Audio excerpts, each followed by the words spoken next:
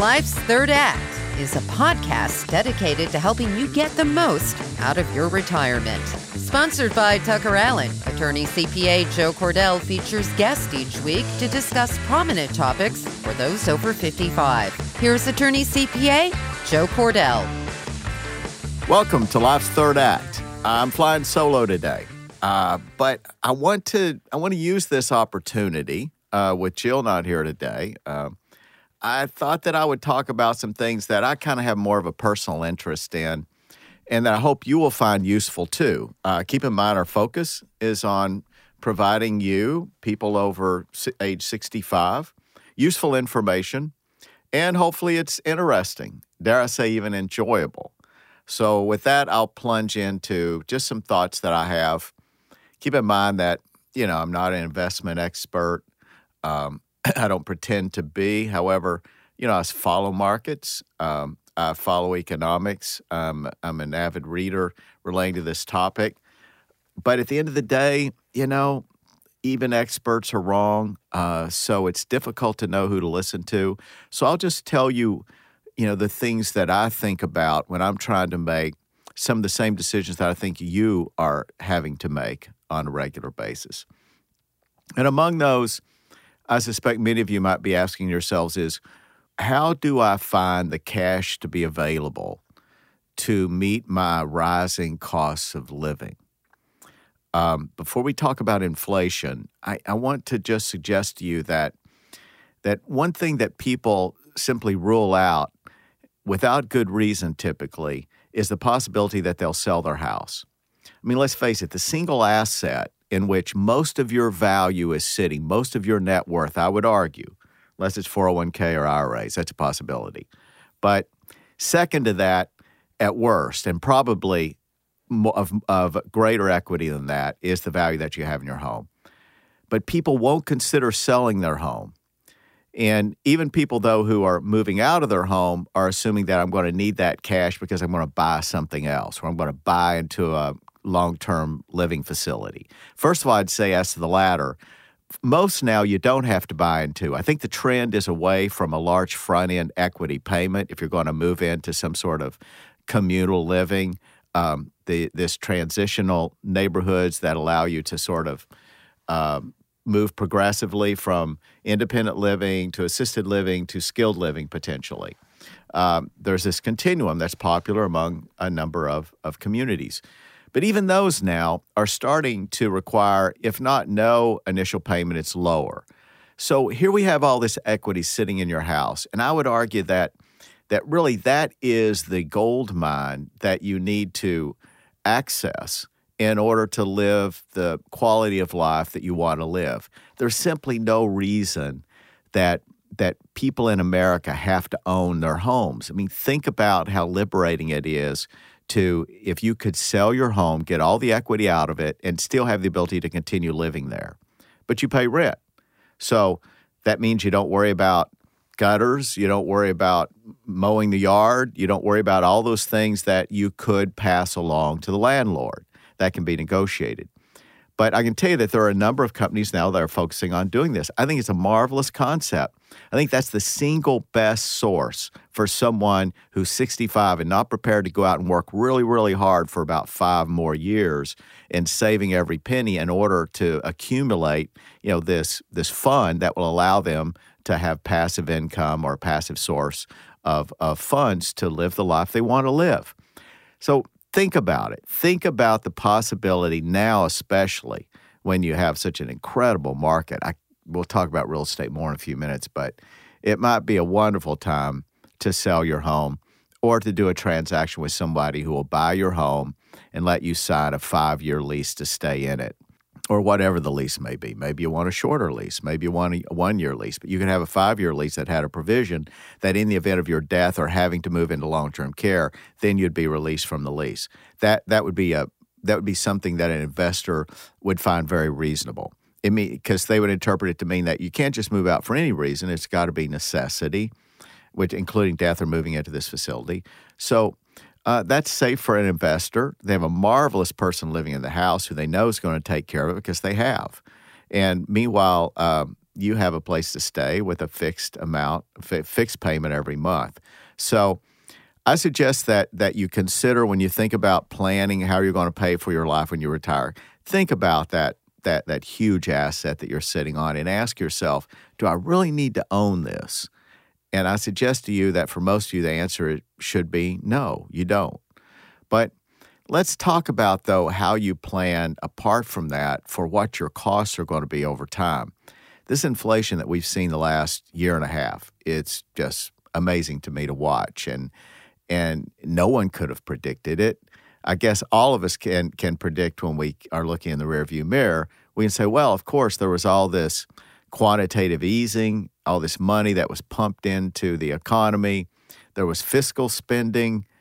There were people who were locked down and they had this pent-up desire to go out and live and enjoy life. And meanwhile, we have this development of technology that occurred. So technology has, progressed 10 years in 2 years. In some ways, that's true because of the necessities associated with this. So there have been a lot of forces at work. Some I named, and doubtlessly a number of them that I didn't identify, and some I don't even know about. But here we are. We have a rate of inflation that the latest official number, 7.1%. I think later this week we're going to hear that the new rate for the last month is going to be, on an annualized basis, is going to be 7.3%, could be 7.6%. So you clearly see this is going up. And this is a CPI that is not reflective of what that same percentage would have been or what the calculation would have been for CPI 25 years ago. But here we are. I mean, we're dealing with inflation that has lasted much longer than the Fed said. The Fed said it was going to be transient. Clearly, it's not transient.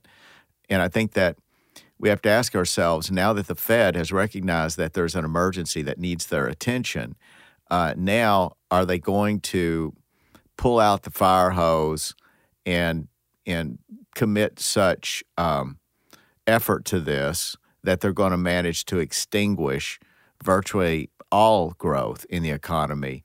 And some have suggested, and certainly the Fed has the ability to send us into a recession. One thing that we know follows is if the Fed decides to raise rates sufficiently over a short period of time, there's no question they have the ability to tank the economy. That cause and effect is well settled. Volcker, he was appointed in 1979 as Carter wrapped up his years, and as Reagan came in, he had the support of the presidents, including Reagan, even though it was going to be really unpopular, and Reagan's first year was going to be pretty painful for America because we had to extinguish those flames of that excess that occurred in the 70s. But Volcker was determined. He didn't care about the political cost, and he said, I know how to lower these rates, and he cranked the Fed rate up to, I don't know, I think it was north of 14%. Actual rates, borrowing rates at the time got up to 21% with credit cards. And I think that it took about a year to a year and a half for the economy to recover, but it did. So one thing that you and I know is we know the Fed has the ability to slam on the brakes and stop the inflation, but it can be painful. And one thing worse than inflation is deflation. And at least with inflation, you have lots of economic activity.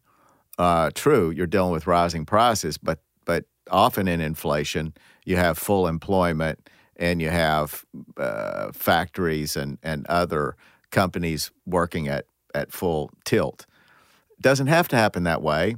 We found out in the 70s that you can have this thing called stagflation, which was not predicted by many of the best economists. Many of the best economists thought that there was, this seesaw relationship between, you can have full employment, but that means inflation, or you can get rid of inflation, but your employment's going to come way down.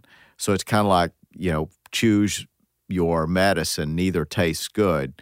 But their goal really was to find, this equipoise between these two extremes.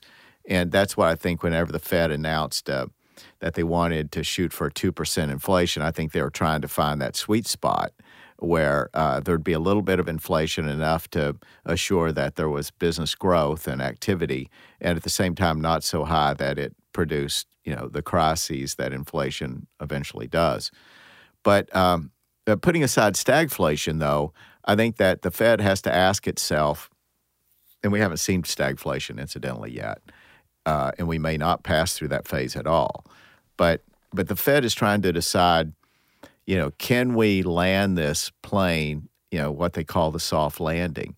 Can we bring it down in such a way that it's not traumatic to industry, that you don't see a lot of layoffs, that you don't see unemployment skyrocket, all the other things that happen during recessions? Can we bring this plane down so that it just gently returns us, gets us down to maybe that 2% inflation rate, and then we just move right along at that equilibrium level? And a lot of experts that I respect, Larry Summers among them, they seem to think, no, the Fed has waited too long. The nature of inflation is such that there's a feedback loop. Inflation is, while some would say, Milton Friedman would say that it's entirely a monetary thing. It relates entirely to the supply of money. If you increase the supply of money, you have inflation, et cetera. But I don't think it's that simple, because if it were that simple, then why did Japan not have lots of inflation when they started cranking up their printing presses in the 90s in an effort to bring their economy back to life? They had this huge recession after their roaring 20s. Our roaring 20s were their roaring 80s. So their roaring 80s, you remember when there was all this growth, they were buying high rises in New York City. We were worried, was Japan going to own America? There was that talk in the 80s. Those of you, and you are old enough to remember those days. Well, the 90s, the party ended and it came crashing down for Japan. But the reason I question Milton Friedman's simple definition, I'm sure, obviously, Friedman, Nobel Prize winner, genius. I'm a huge fan of his. So obviously he has an answer to this. But if he were alive, I would ask him that, how can you say it's simply the supply of money if you can have Japan where they print all this money and they couldn't get inflation? They were trying to push up their currency and they just couldn't. I mean, they kept printing money, and what was happening was the culture is very conservative. They weren't spending it. So while it looked like you were increasing the money supply, if people instead took the money and put it under their mattress or maybe set it in a bank account, but the point is it didn't make its way into circulation. Businesses were not going to those banks and borrowing that money and putting it into, it's called the velocity of money. It never had the effects that an increase in the supply of money would. So maybe what Milton Friedman is really saying is, look, if you increase the supply, the circulation, I'll use the word circulation, then yeah, it definitely means you have inflation. End of discussion. Well, if you say circulation means that people are spending it, then you've accounted for this phenomenon where you can print money and people can be so worried about their futures that they decide to put it on a shelf. And so it's not really out there. It's not circulating, so it's almost like it doesn't exist. And that's the reason you have printing presses going and you're not seeing the inflation rate go up. But let's put that aside for a minute. We know that there is this psychological dimension of inflation. And maybe that's kind of what I just said. I mean, that explains it. You print money, but the printing didn't produce the inflation. It's the mindset that I'm going to go out and spend it. And then when you have that mentality, that's what produces inflation. So psychologists would be quick to point out, social psychologists, I think there's a field of economic psychology, but they would be quick to say, well, really what we're talking about is entirely this social phenomenon. So once people think that there's inflation, it's all about expectations. So when you hear people talking about inflation, you hear them using phrases like, well, it depends on what people believe or what their expectations are. And it's less about the money supply, because if their expectations are that things are going up, then it's self-fulfilling. They go up. So they insist on higher wages. So they strike. They say, we need more money. Things are going up. So employers increase their pay. Employers and then turn around and say, well, gee, I need to increase the cost of my goods. That's happening everywhere, whether it's law firms, whether it's doctors, whether it's factories, you name it, prices are being raised. But I guarantee you all those places are increasing the cost. They're having their employees say to them, look, we want more money or we're going elsewhere, or they're simply going elsewhere. And now they're realizing, oh, we've got to keep our people. So they increase the wages of the people they got, and now they start running ads for 20, 30% higher for the position of somebody who just left that had been there for a long time making a lot less. So I think inflation is not something that normally can be extinguished as quickly as I mentioned a few moments ago. But these are the thoughts that I have is, on the one hand, I know when inflation gains a certain momentum, it can produce this snowball that's rolling down a hill.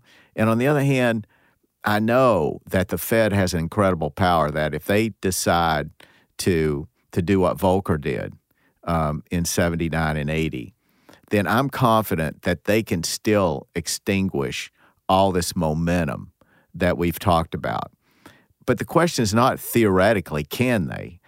Let's get past that. If they increased rates 1.5%, for example, on one increase, which some people are thinking the highest you could expect in March would be 0.5 point. But let's assume they did, just for the sake of discussion, they went 2 points. Yes, I think inflation would be gone. Everything that I've read, everything I've studied, the opinions of the people that I listen to that I respect, I think inflation will be gone.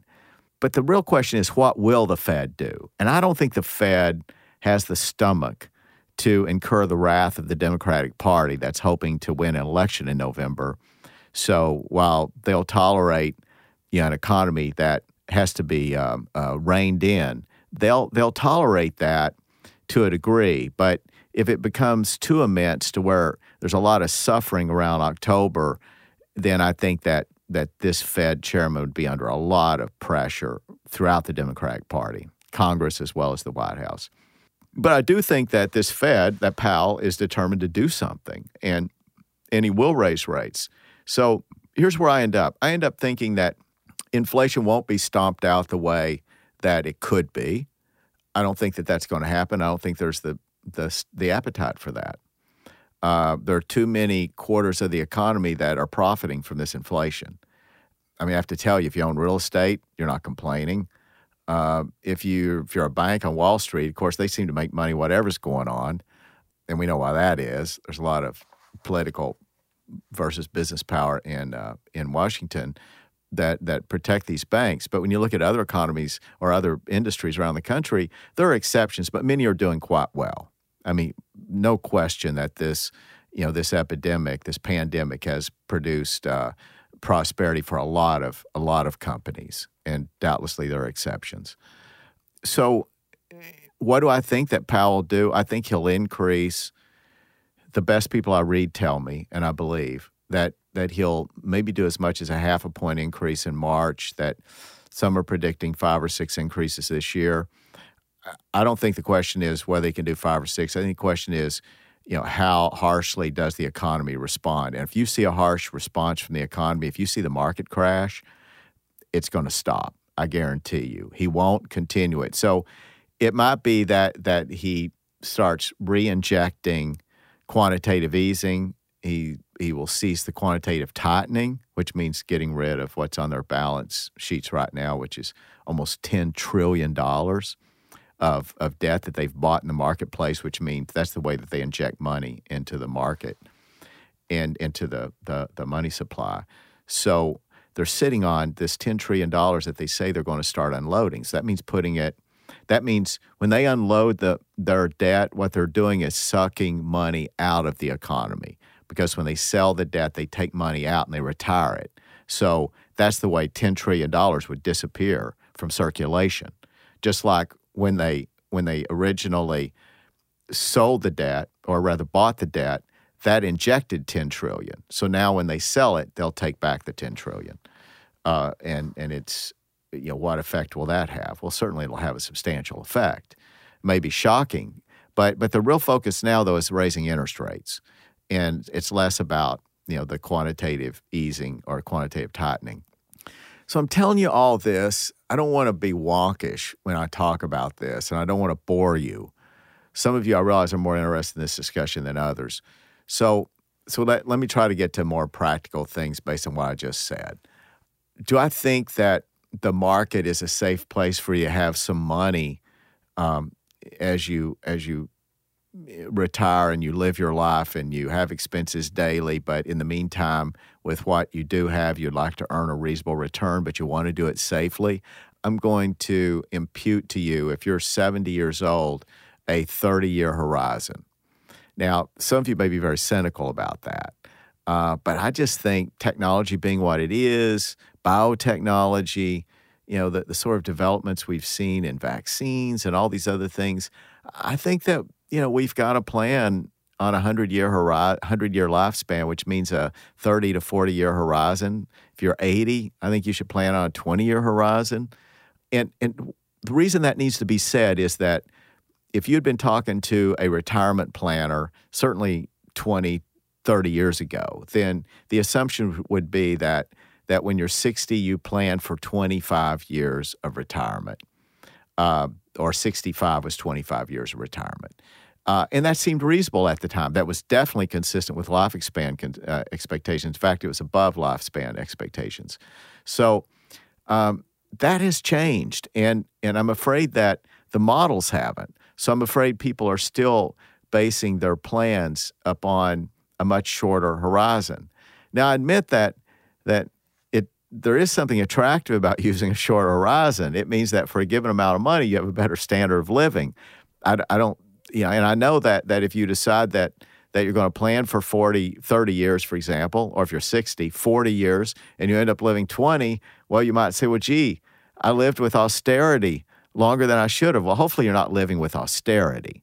But I would say that, look, that's what it costs for insurance. Insurance means you incur costs because you don't want to live with certain risks. Well, this is an insurance cost. So I suggest that you go with a longer time horizon. And if you're doing that, then you're asking yourself, well, where do I put this money? And that's a tough call. I've invested fairly heavily in real estate. I like real estate, I always have. Real estate has not always performed wonderfully by any means. It's really been crazy the last 2 years, really crazy. And so much so that I think there's got to be a correction. So you have these two radical schools of thought, and I read both. There's the school that says, look, there's absolutely no reason to expect there to be a crash, or put differently, that there's a bubble in the real estate market. And those who argue there's not a bubble will point to a couple of things. There's not the percentage of debt associated with the purchase of houses that there was in 06, 07, and 08. That at that time, remember, there were those loans, those ninja loans, where you had no income, no assets. You essentially walked in and got a loan. So those days are pretty much gone. It's my understanding that the in excess of 85 to 90% of the loans that are issued now are issued to people with credit scores above like 650 or 600. So these are people who would otherwise have pretty decent credit. And I think that in this market, you don't have the feverish run-up that you had in the past. Now, some will say, yeah, but it's been feverish the last year and a half.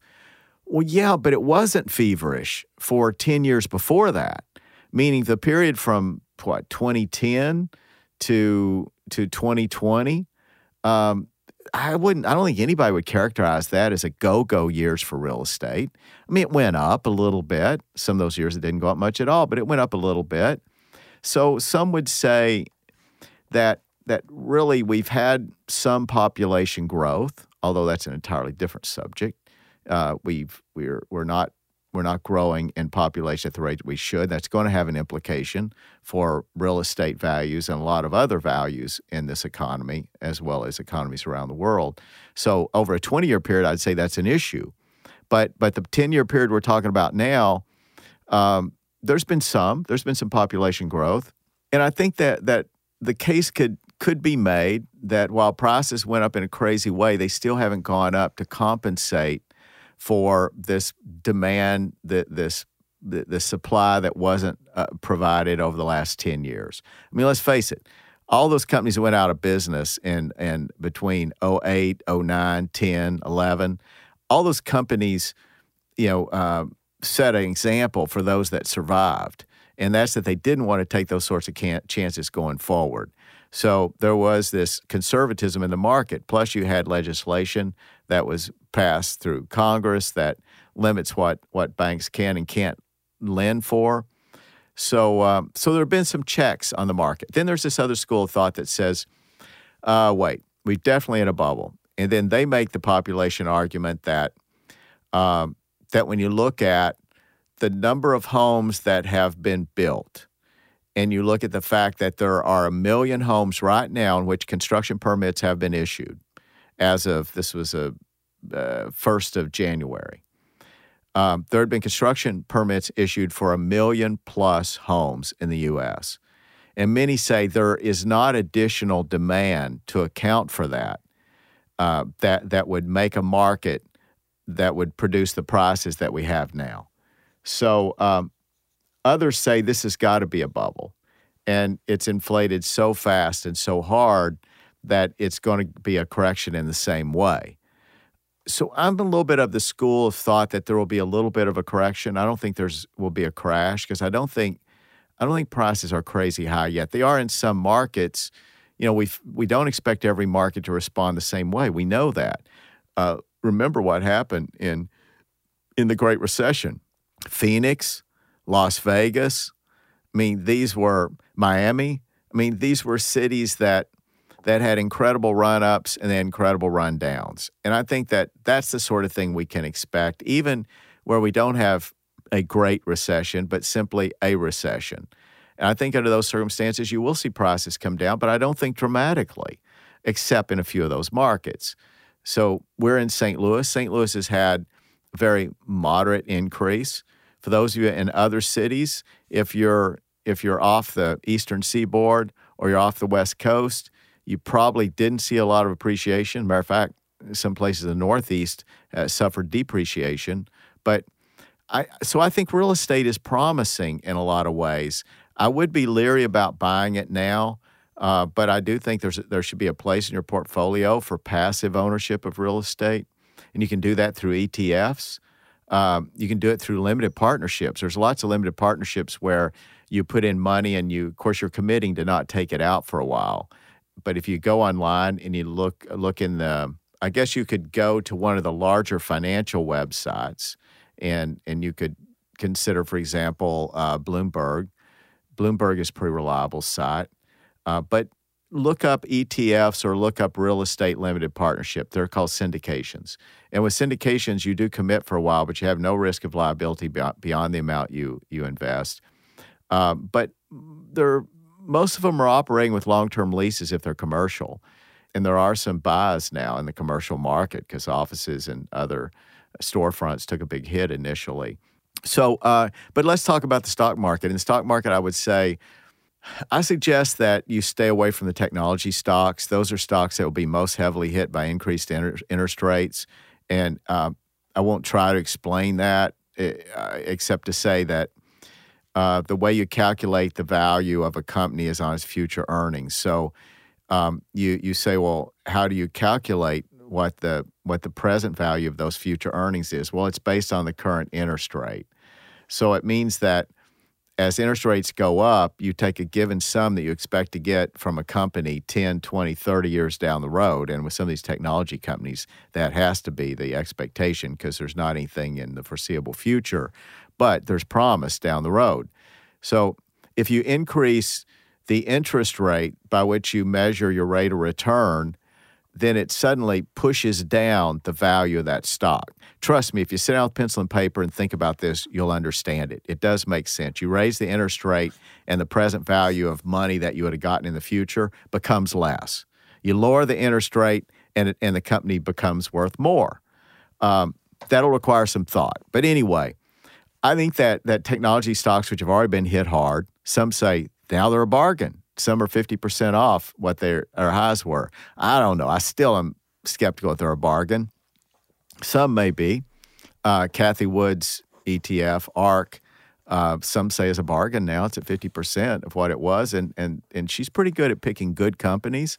So they're not sort of wild hopes or simply some of the technology companies that came along were nothing more than an idea and a hope.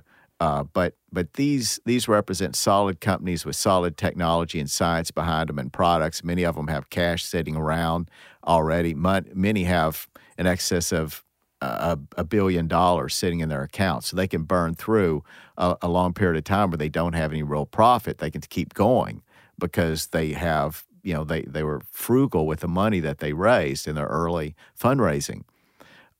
So ARK is something that you might think about, but I still think technology is high. I think the safest thing is what Warren Buffett would tell you. Warren Buffett would tell you, look, I don't invest in things that are difficult for me to understand. I don't invest in things that are too futuristic. He said, I like to bet on things that I know. Like, he invests in foodstuffs. He invests in commodities. He would say manufacturers of food supplies, anything that we know during a recession that we're going to require to live, those are the fundamental things that they will always be a market for. People will always need toilet paper, for lack of a better example. People will always need cereal, so General Mills, for example. Any of these companies that whatever happens, come hell or high water, that these companies their products will be needed. So if it's a solid company, those are pretty safe bets, even in a recession. And there are lots of those. Those are called they're called value companies because they have low PE ratios. PE means that's if you take the value per share of the company and divide it by the earnings. So if you take that, you can have like a 10-to-1 PE ratio. Well, that's pretty good. That's pretty cheap. Some are below that. Some are 8-to-1. Compare that to a lot of the high-flying tech companies where it's 25, 27, 30-to-1. I mean, that's a pretty long shot. In those that aren't profitable at all, it's infinity. You can't have a PE ratio because they don't have any earnings. So it's literal infinity. You're buying something that has zero earnings, just the hope of earnings. But even those that are earning something, still you have PE ratios that are just incredibly stretched out. So if you stick with the fundamentals, if you buy into ETFs and others that are geared toward what's called value funds, the value meaning 5-to-1, the idea is that that's a bargain, that's a good value, and 6-to-1, 10-to-1, 11, 12, 13, those are all solid if you're talking about commodities, et cetera. Some are 15-to-1. But if I were giving you advice, which I guess I can't since I'm not, or I shouldn't put it that way since I'm not an investment professional, but I would say to you that those are the things that attract me. And if you're looking at what to do with your money at this point in time with so much uncertainty and you don't want to stick it under your mattress, bonds are too unpredictable. Depending on what interest rates do, their values could swing wildly. It does seem safe to think about putting your money in value stocks. It's better than sitting on the sidelines. And even if we get a recession, you're not going to be wiped out with those stocks. They'll come down a little bit, but they're going to trudge along. They've made it through other recessions. And I would say for those of you who have the stomach for real estate, I think that in the right markets where there's not been big run-ups, like in middle America, I think that there's still opportunities with real estate. Some of you don't want anything, I understand you don't want anything that you have any responsibility for, so you'd be looking for a passive investment like a REIT or an ETF. So those are out there. Anyway, these are my thoughts on investment. I know some of you this show will appeal to. I know I'm confident some of you it will not. I didn't intend for it to be technical or wonkish. I've kind of sat here and just shared with you my thoughts, kind of a stream of consciousness almost. So right or wrong, you kind of know at least what I'm thinking in the way that I look at the world now from a financial standpoint. So I hope this was helpful. We will have Jill back soon and other guests. This has been another episode of Life's Third Act. Till next time, take care. You've been listening to Life's Third Act, a podcast for thriving in retirement, sponsored by Tucker Allen, your estate and elder law advisors. Each week, we discuss topics and answer questions to help you better plan for your future. For more information, visit tuckerallen.com. Subscribe and listen again next week for another edition of Life's Third Act. The choice of a lawyer is an important decision and should not be based solely on advertisements.